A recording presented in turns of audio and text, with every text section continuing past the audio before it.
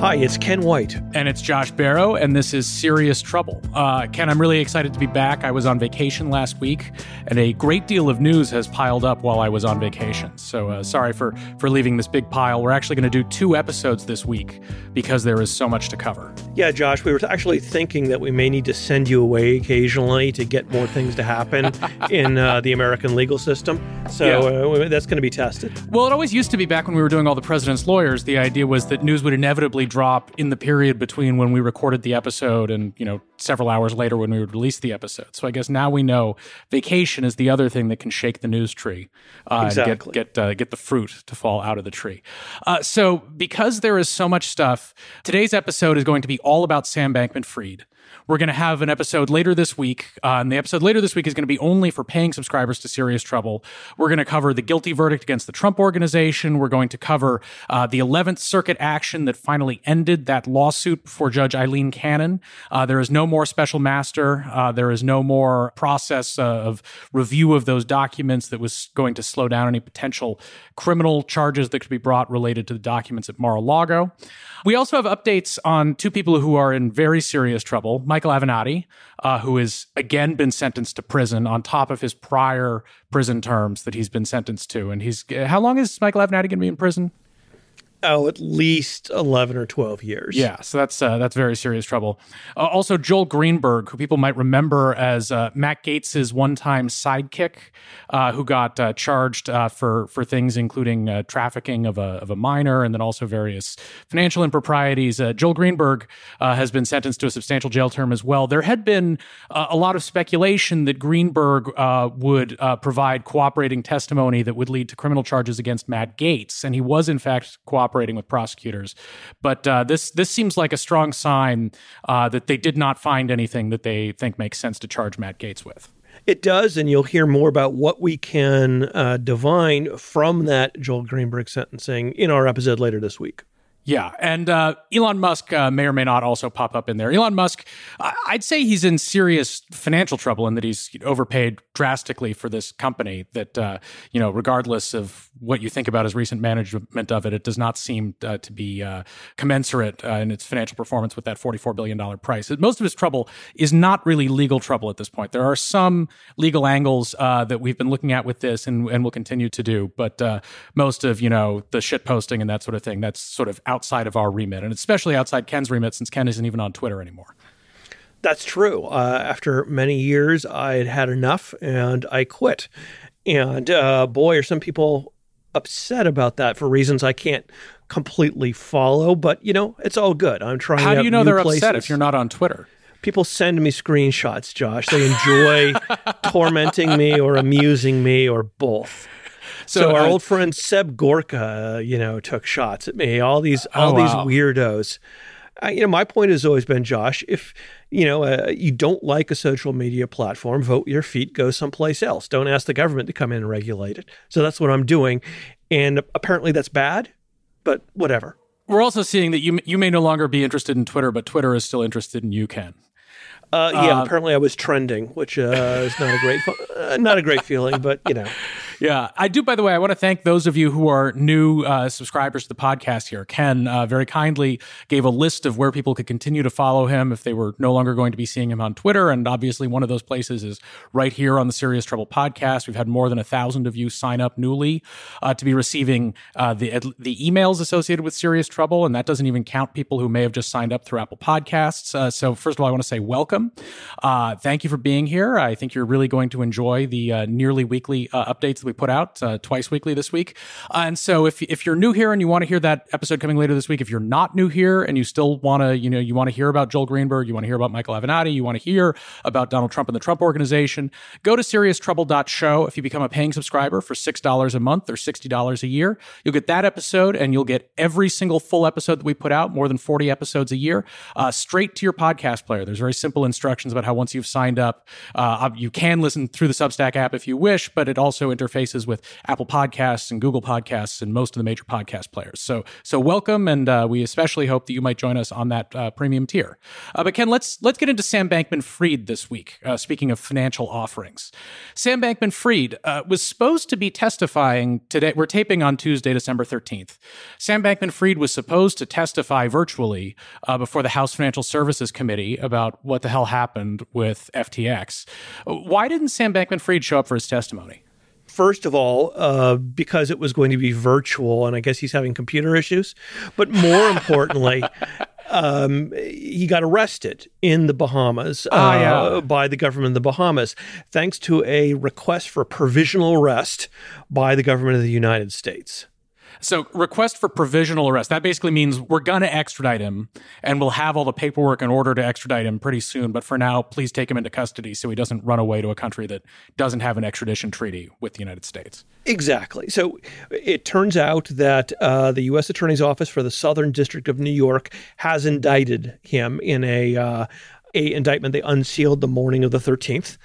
And they made a provisional request for arrest. Now, the United States, as with most countries in the world, has a extradition treaty with the Bahamas, and it's a fairly typical one.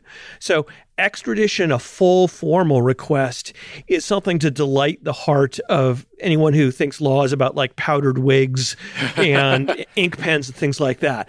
It has ribbons, Josh. It has ribbons and seals.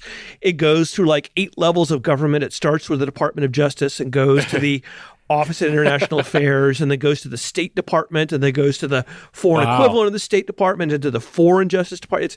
It's beautiful. It's a ritual that we don't get much anymore. But if you don't have time to put that together, which is a lot of paperwork, the first thing you can do is ask for what's called a provisional arrest. Say, here, we have an arrest warrant for this person. We're going to ask for extradition soon. In the meantime, can you pick them up? And then you've got 60 days under this treaty to submit the formal extradition request. And so that will be pursuant to this indictment that's been unsealed in the Southern District. There's also a Securities and Exchange Commission action, which is a civil action against Sam Bankman-Fried. And so I assume, first of all, that's sort of the least of his problems right now. He's facing very serious criminal charges, that he's going to be banned from Wall Street and fined, sort of seems almost beside the point at this point. But one of the key things about the SEC filing is that unlike the criminal indictment, which is weirdly bare bones in a way that we'll discuss in a moment, the SEC action has a pretty rich narrative explanation of the various things that they think Sam Bankman-Fried did wrong, that were fraudulent, starting back in 2019 and proceeding through the events directly in the collapse of FTX in the last couple of months. And so I assume that when we eventually see more meat on the bones of exactly what the criminal charges are, it's going to hew pretty closely to probably what's in this SEC document about what the civil issues are, right? Yes, although here's the thing. Civil complaints are by their nature very different than indictments. They do tend to be a lot more descriptive. SEC ones in particular, they love going into lavish detail about the nature of the fraud. It's true that being sued by the SEC is a lot less bad than being indicted by the U.S. Attorney's Office. But this is a situation that white-collar practitioners face a lot with a client who has both been charged with a crime and sued. You're really in a dilemma because in order to defend yourself in the civil case, you really have to incriminate yourself. You have to participate in discovery. You have to sit for depositions. You have to turn over documents. And that normally is very much against your interests in the criminal case. So I anticipate that SBF, our friend, will be asking the SEC case to be stayed, asking a federal judge to shut that case down for now while he defends the criminal case. That's in the judge's discretion. The judge doesn't have to do it, but that would be the typical move first. The other thing to think about there being a pending SEC case is that the SEC has a lot of powers through a federal civil case to freeze assets, to shut things down that are not, ironically, as widely available through the criminal case. So by bringing this civil case at this point, the SEC has gotten into a position where it can get a lot of orders shutting down transactions, freezing assets, things like that are not as easy for the federal criminal side to do. And those aren't freezes that would already be in place due to the fact that so many of these entities are in bankruptcy? They would, but the thing is, with the SEC, they'll have an easier time chasing assets that are downstream, that were, fraudulently moved, and that sort of thing. So federal courts are kind of frighteningly in favor of granting whatever the SEC wants when it starts shutting down assets. It's a bad position to be in. So you said that someone who's facing a criminal and a civil action like this simultaneously would ordinarily seek to stay the civil action because of, they'd have to make public statements in order to defend the civil case. And in a criminal case, you want to avoid making those public statements. But we're not talking about a normal client here. We're talking about Sam Bankman-Fried, who has been running his mouth to anybody who will listen, including that he was intending to testify before Congress, only interrupted by the fact that he was arrested in the Bahamas and then obtained by the Wall Street Journal. It never actually was filed with Congress, this written testimony, but the Wall Street Journal obtained written testimony from SBF that is, well, there's several adjectives I can apply to it. It was diluted, but it was also extremely specific, making various responses to allegations that are relevant to both the civil and the criminal case here. And so it seems SBF has been bizarrely and inadvisably eager to get out his version of the story here. And we'll talk in a moment about some of the stuff that we see in the SEC complaint about how that's already gotten him into a bunch of trouble. But it makes me wonder, will Sam Bankman-Fried even want that stay? Because he doesn't seem bothered by the idea that he might incriminate himself if he talks and talks and talks and talks and talks. Well, two things about that. The fact he's already run his mouth a lot will be a factor the judge considers in deciding whether or not to grant a stay. If the horse has not only left the barn, but galloped into the far distance, the judge might think, that weighs in favor of letting this case go forward. How much more can he incriminate himself? But any competent attorney is going to do everything they can to tell Sam Bankman-Fried, you've got to go for this stay. And the reason is, if you think he can't incriminate himself worse, you're wrong. Even as extraordinarily as he has incriminated himself, he has not yet been subjected to cross-examination. He has not yet been subjected to very specific targeted questions that he didn't really sort of have control over the format. He has not been subject yet to document demands that he has to answer. There's a way that civil discovery is far more piercing, far more potentially incriminating than just him going and being an idiot on social media and on TV shows and things like that. So even though it's hard to imagine how it can get worse, I guarantee you it can get much worse. It can get to the point where you're basically just writing the prosecutor's case in chief for them. So I guess let's talk about what he's actually been charged with, because there's been a lot of news coverage around the financial debacle here and basically arguments about, did he steal the money? Did he just lose the money? If he lost the money, is that a crime?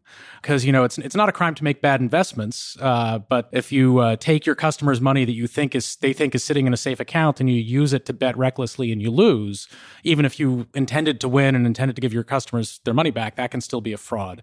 What is the exact nature of the charges, starting with the criminal charges that have been brought against him? Sure. So the charges are an indictment out of the Southern District of New York. There's conspiracy to commit wire fraud, and that's on the theory that he defrauded customers of FTX by diverting their investments to pay the expenses and debts of Alameda Research, not only a rich lifestyle, but also all the idiotic bad investments Alameda was doing. I think most people are read into this level, but in case people have not followed the exact details of this case, there were there were many entities, but there were two key businesses. FTX was an exchange, Alameda Research was a hedge fund, and Sam Bankman-Fried owned majority stakes in both of them. And basically, it was customers were just depositing money that was supposed to go to FTX, and it was instead being used for trading by Alameda Research or to plug holes that were created by the trading losses of Alameda Research. So basically, money was supposed to be held at one of these entities, and instead he was using it to prop up the business of the other entity, which is a no-no. Yeah, it's kind of like if you bought Amazon stock, and instead of getting the stock, the broker was using it to bet on horse races and buy Lamborghinis and things. He really thought those bets were going to win. He knew those horses that were supposed to be the fast horses. Absolutely. So Conspiracy to commit wire fraud on the same grounds. Conspiracy to commit wire fraud on Alameda's lenders on the theory that he was lying to them about Alameda's financial condition. wire fraud again on the same basis. Conspiracy to commit commodities fraud, which is a nice change. You don't get a lot of commodities fraud. Aimed at transactions that are called trade swaps, again, involving using the deposits for Alameda. Conspiracy to commit securities fraud, lying to investors about FTX's financial condition. Conspiracy to commit money laundering, using the proceeds of these wire fraud and transactions in order to disguise the fraud and to take the money and this sort of thing. Here's the thing about money laundering, Josh, in federal law. It seems super complicated, but it's often not. What you have to think of is if you earned money through something bad, unless you put the money down and sprint away from it as fast as you can probably get charged with money laundering too, because almost anything you do with the proceeds of a crime is going to be money laundering. I see. And then there's conspiracy to defraud the United States through straw donations, which are, falsifying who's making the donation, and excessive contributions. And finally, allegations of forfeiture. So this is the little cherry on top here, that in addition to the stuff about, the various counterparties that FTX dealt with. They lied to the customers. They lied to the lenders. They lied to the equity investors.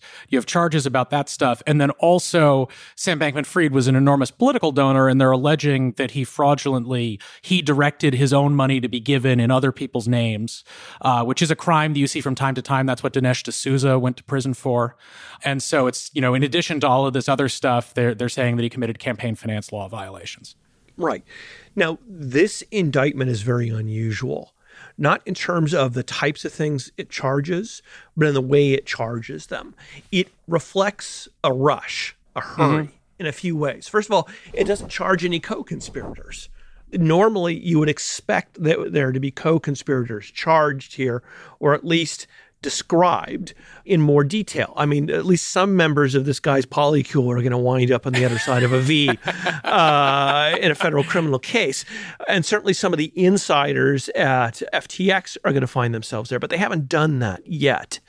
The other way it's unusual, it is very sketchy in the sense of very little detail. This is the way that cases used to be charged in federal court, with pretty much bare bones descriptions.